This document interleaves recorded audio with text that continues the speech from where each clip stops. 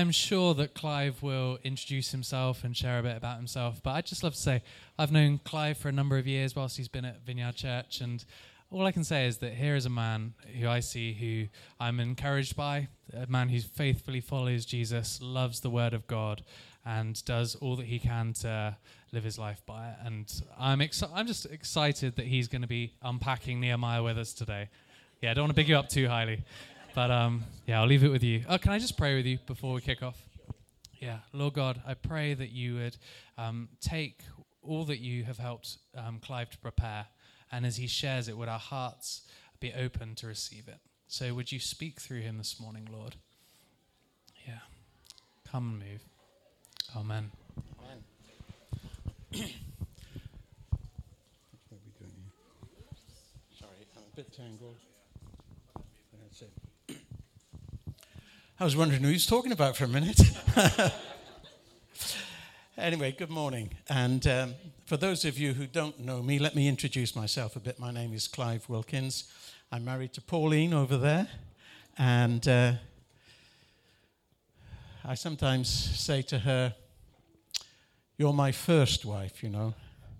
I just like to keep her on her toes, you know. But actually, we have been married 50 years, and thank you very much. And our good friends over here, Derek and Ruth, she's not here at the moment, but Derek and Ruth, we're also been married 50 years. We didn't know them at the time, but we were married just a few days apart. And just back a couple of months back, here on this very spot, our pastor, senior pastor James, and our site pastor Ian prayed a blessing over us, which was a real encouragement to us. Cardiff Vineyard has been our church family for over 9 years now, and we've been part of the North Cardiff site since it started last October. Now, I came to faith when I was just 8 years old, so a long time ago. And and it was in a very loving and Bible-believing but somewhat insular church. And when I was an 18-year-old dental student in Bristol, I was told by someone that I really looked up to, Christianity was a crutch for those who can't cope with life. Now, these days, I would have seen that as an opportunity for a really good discussion about faith. But back in those days, ouch. For a guy without much social confidence, living away from home and struggling to cope with a new environment, my spiritual world was really rocked. And what little confidence I had in sharing my faith evaporated. It took me about 2 years of research for me to establish for myself the reliability of the Bible and the evidence for the resurrection, neither of which I was aware of at the time. And I started to begin the process of discovering who I was, my identity in Christ. This was the first time that I'd experienced ridicule in opposition to my faith. And I share this experience because the title of this talk today is Keeping Faith in the Face of Opposition, Nehemiah chapter 4. If we are seeking to follow the call of Jesus as individuals and together as a church, as we seek to reach our neighbors and restore the city, one thing is sure, we will face opposition. Nehemiah chapter 4 is great because it shows us how to respond to that opposition. But before we read the passage, may I just lead us in a short prayer? Holy Spirit, only you can take your word and apply it to our differing needs and situations. We invite you now to come and do what only you can do. Amen. So first of all, what is this passage about? The way we're going to approach it is this. We're going to read a few verses at a time, and then I'll comment on the type of opposition which is experienced in those verses. So verses 1 to 5 first, they should pop up on the screen. And this is what it says. When Sanballat heard that we were rebuilding the wall, he became angry and greatly incensed. He ridiculed the Jews, and in the presence of his associates and the army of Samaria, he said, "What are those feeble Jews doing? Will they restore their wall? Will they offer sacrifices? Will they finish in a day? Can they bring those stones back to life, those heaps of rubble, burned as they are?" Tobiah the Ammonite, who was at his side, said, "What are they building? Even a fox climbing up on it would break down their wall of stones. Hear us, O God, for we are despised. Turn their insults back on their own heads. Give them over as plunder in a land of captivity. Do not cover up their guilt or blot out their sins from your sight, for they have thrown insults in the face of the builders." So the first opposition that Nehemiah and the people faced is ridicule. And Nehemiah's response is prayer. There's some fairly tough stuff in that prayer, and it would be nice to be able to deal with it, but it actually would be something of a digression from the main thrust of what I'm sharing with you today. But if you're bothered by that prayer at all, then do come and have a chat with me later, and we'll see if we can think it through. But note this, Nehemiah doesn't argue or try to defend himself. He lays it out before the Lord in private and tells the Lord exactly how he's feeling. Let's read on. Verse 6 now. So we rebuilt the wall till all of it had reached half of its height, for the people worked with all their heart. But when Sanballat, Tobiah, the Arabs, the Ammonites, and the people of Ashdod heard that the repairs to Jerusalem's walls had gone ahead and that the gaps were being closed, they were very angry. They all plotted together to come and fight against Jerusalem and stir up trouble against it. But we prayed to our God and posted a guard day and night to meet this threat. Now the opposition is ratcheted up a few notches from ridicule to threats and intimidation. If we were to look at a map of the region in those days, we'd see that Sanballat is the governor of Samaria, which is to the north. And Tobiah is from Ammon, present-day Jordan, in the east. And the Ashdodites, what a great name, the Ashdodites are to the west. They're on the coast. That was historically a Philistine city. And the Arabs are to the south in the Negev desert. So Jerusalem is pretty much surrounded by enemies who are all threatening to kill and destroy in order to prevent the rebuilding of the wall. So what does Nehemiah do? Well, again, he turns to prayer, but this time with others, and they pray in a corporate prayer meeting. But not only does he pray, he also prepares, and he plans to meet the threat. The end of the chapter, which we won't read for the sake of time, reveals more details of his strategy and preparation. Prayer and preparation go together. It's not an either or, it's a both and. Now, as we return to this text, there is a step change. Up until now, the opposition has come from outside the people of God. Now it starts to come from inside.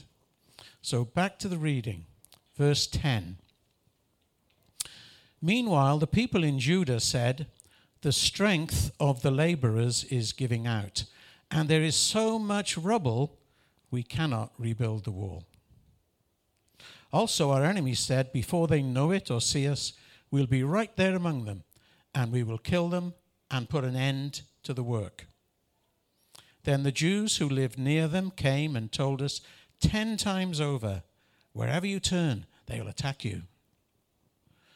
Therefore, I stationed some of the people behind the lowest points of the wall at the exposed places, posting them by families with their swords, spears, and bows. And I looked things over, and I stood up and said to the nobles, the officials, and the rest of the people, "Don't be afraid of them.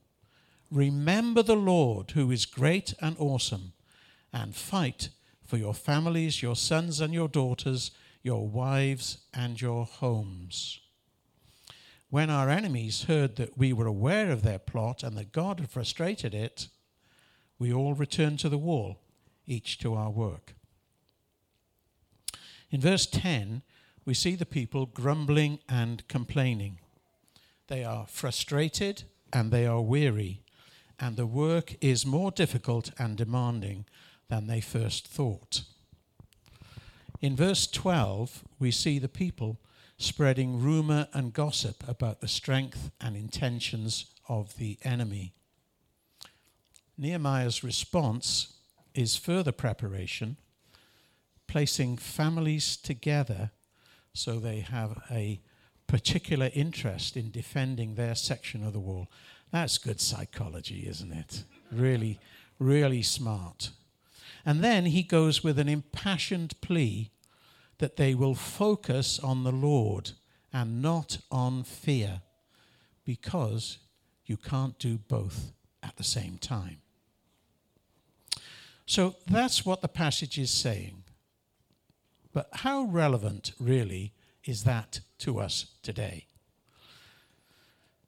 A modern day reader might be inclined to say, so what? What's the point? What we have just read took place 2,000 miles away, 2,500 years ago, at the end of the Bronze Age. What possible relevance is it to us in 21st century Britain in the digital technology age? Well, it is relevant for this reason. The evil one is still just as opposed to God's work as he always has been, both in individual people, in the church, the people of God, and in society at large. And if he can't stop God's work, what he will do is seek to delay it, disrupt it, and discourage it. Satan has been around the human race for a long, long time. And he's got us pretty well sussed out. He knows what works for him. In actual fact, he's not very creative. He hasn't come up with anything new for a very, very long time. But he doesn't have to be, because what he used against Nehemiah today is still very effective.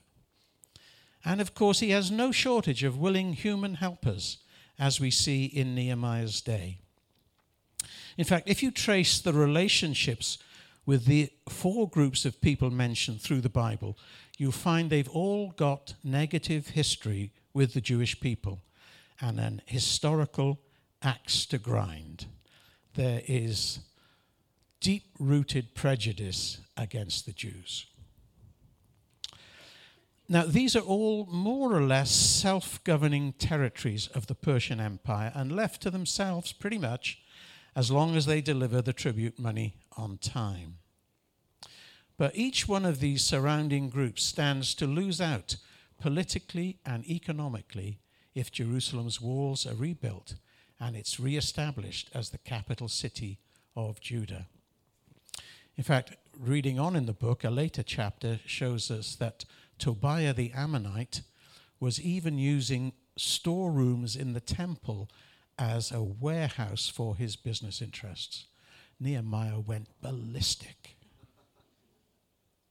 Human desire for power and money still exercise hostility if feeling threatened by the kingdom of God. Now, let's look at the 4 opposition tactics faced in this chapter. First one is ridicule. And ridicule is very effective because it humiliates and belittles us, and it undermines our identity. Sticks and stones may break my bones, but names will never hurt me. Do you ever sing that in the playground? How untrue is that? Is so not true. Because what other people say about us is hugely important to us. And it can be absolutely devastating, depending on who is saying it. How important, therefore, that we understand and truly grasp our identity in Christ. Just last year, James had our senior pastor, he had a teaching series about knowing our identity in Christ because it's so foundational. It came out again last week when he was preaching here. He mentioned it again. And what did we sing this morning, our songs this morning? You know, I am a child of God. So that's ridicule. Next one was threats and intimidation. And these are very effective because they undermine our confidence in God and they generate fear. Now, Nehemiah is right on the button when he encourages the people, don't be afraid of them, and insists, encouraging them to focus on God. Remember the Lord who is great and awesome. It's impossible to focus on God and your fears at the same time. It's one or the other. So if you are feeling fearful for any reason at all, just start focusing on God. I remember seeing a Disney nature film, quite a long time ago now, which followed the growing up of a baby grizzly bear. And it had wandered off and was confronted by a mountain lion, which could easily have killed it. The baby grizzly pulled itself up to its full height of about 18 inches, acting on instinct, and it squeaked out a growl, and the mountain lion ran away. And as you saw the film, you could, Disney managed to make it look as though the baby grizzly was really proud of itself and its achievement. But then the camera panned back, and just a few feet behind this baby bear was an 8-foot-tall, 800-pound mother grizzly bear standing behind the baby. There's a lesson for us in there, I feel. God really does have our back when we are facing the opposition of the evil one. Rumor and gossip are effective because they're given greater credence when they come from within the family of God.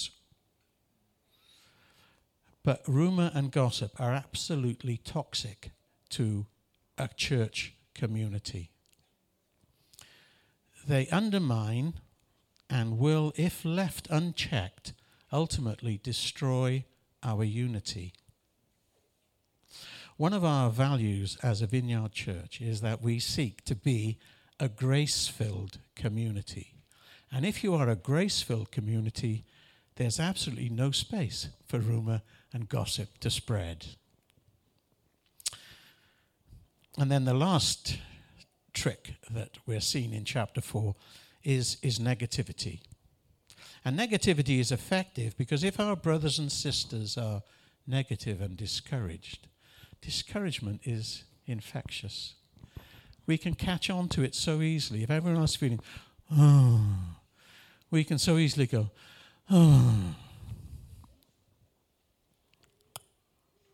In this instance, they were weary, they were frustrated, and they were starting to burn out. And when that happens, I don't know if you've noticed, but life takes on a completely different perspective, and it's distorted. You don't see things as they really are. And they were actually using these piles of rubble to build a wall. So the piles of rubble were actually getting smaller much smaller than when they started. Yet they only saw them as a big hindrance to getting on with the work. Couldn't do it anymore. That's a timely reminder for us, isn't it? That the Christian life is a marathon. It is not a sprint. And we need to pace ourselves and not get to the point where we are running on spiritual empty. Often when we're under time pressure, it's our quiet time with the Lord that gets sacrificed. But that's when we need it most. When the pressure is on, we need to pray more, not less. I heard it said that John Wesley used to say, I'm going to be so busy today, I'll have to spend 3 hours in prayer instead of my usual 2. But even if we scale that back to more manageable times for ourselves, it still makes the point. The busier we are, the more we need to spend time with God. So there, Satan has got some effective tools in his kit bag. But let's not big him up too much. As Bible-believing Christians, we believe in a big God and a small devil. We're going to look at 3 verses now from the Apostle John. And in each of them, when he refers to the world, he is not meaning the physical world, nor the world of people, as we sometimes use it, humanity, but rather to the godless secular philosophies, attitudes, and systems that operate in life. So John 15:19.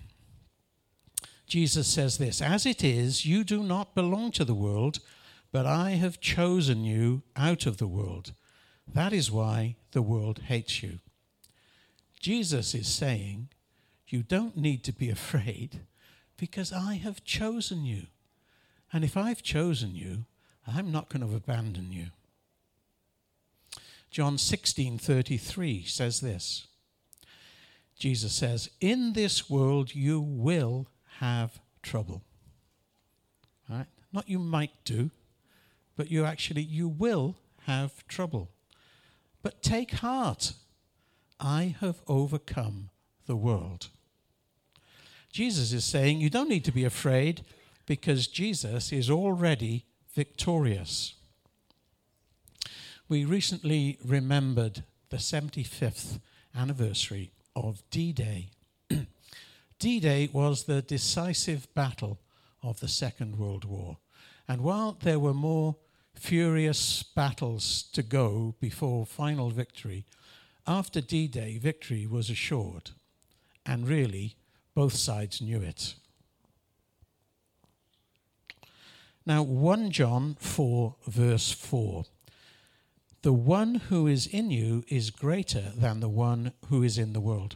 Here, John is reminding us, you don't need to be afraid because Jesus is within you by his Spirit. The little devil of opposition is no match for the big God who lives within us. So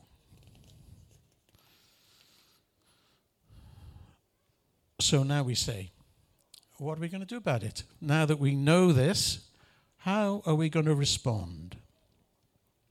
I'm going to suggest 3 things, and they all involve prayer. Prayer is crucial in each because prayer is how we grow and deepen our relationship with Father God, Jesus, and the Holy Spirit. And it's how we build our confidence and trust in God. So the first one is this: watch and pray. If you have not been a Jesus follower for very long, you may not have experienced much in the way of opposition. In 2 Corinthians, the Apostle Paul says this, I have forgiven in the sight of Christ for your sake, in order that Satan might not outwit us, for we are not unaware of his schemes. Jesus told his followers to watch and pray. This watching is not a passive observation of life passing you by, but it's a seeking to understand the culture of our society and the signs of the times and what lies behind them. If you feel unaware of his schemes and unprepared for opposition, then the Holy Spirit has gifts available to us. He has the gifts of wisdom, knowledge, and spiritual discernment. You know, at the end of the service, we always have an opportunity for prayer ministry. And it may be that you feel, I could do with one of those gifts. Perhaps a bit more than one. God's very generous. But if you feel that, then, do make yourself available to come for prayer afterwards. There are people here who'd love to pray for you to receive those gifts of the Spirit. Second thing is, as Nehemiah did, prepare and pray. Some practical suggestions for preparation. Again, couched in prayer. To go back and make the point once more. Make sure you fully grasp your identity in Christ. If you don't feel confident in your identity, then a good place to start exploring would be Ephesians chapters 1 and 2. And take time to just meditate on the word. Let it soak in and pray through those chapters. And I guarantee if you do that, you will come out the other end and you will be saying, I am a child of God. Second thing, make sure you prioritize a daily time with God. If you read through Ephesians chapter 6 about the armor, the spiritual armor that God has given us, then the only two offensive weapons are the sword of the Spirit, which is the Word of God, and prayer. So we so much need regular time taking in God's Word and in prayer, because it will enable us to stand in the face of opposition like nothing else can. And the third thing is, make sure you have fellow believers who will support you and pray with you and you with them. Jesus never intended that Christians were to fly solo.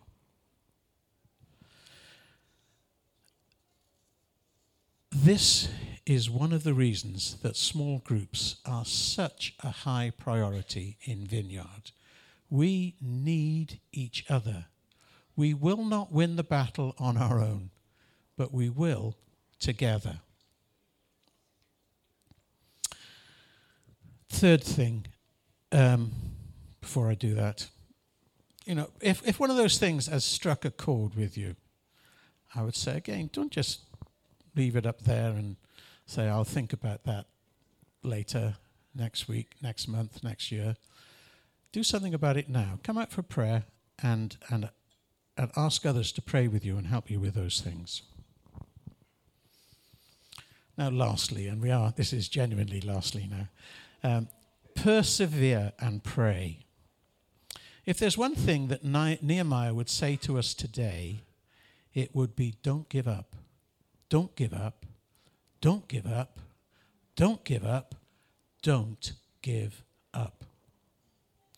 The Apostle James says this, consider it pure joy, my brothers and sisters, when you face trials of many kinds, because you know that the testing of your faith produces perseverance. Let perseverance finish its work so that you may be mature and complete, not lacking anything. I don't know much about American President Calvin Coolidge, but he said this about perseverance. Press on. Nothing can take the place of persistence. Talent will not. Nothing is more common than unsuccessful men with talent. Genius will not. Unrewarded genius is almost a proverb. Education will not. The world is full of educated derelicts. Persistence and determination alone are the overwhelming power. If you are feeling under the cosh at the moment, feeling the pressure, finding it hard, really hard to keep going, then perhaps you too need the support of your brothers and sisters in prayer ministry.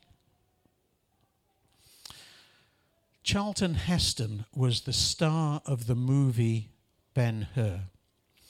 Cecil B. DeMille, as producer, wanted Heston to learn how to drive a chariot for the all-important chariot race at the end of the film. It would lend greater authenticity to the film. Heston was willing to take lessons, but learning to drive a chariot with 4 horses abreast was no simple matter. "I think I can drive the chariot," said Heston, "but I'm not at all sure I can win the race." DeMille replied with a grin, "Heston, you just stay in the race. I'll make sure you win." Don't give up. Don't give up. Don't give up. Father God is whispering in your ear right now, just stay in the race. I'll make sure you win. Amen.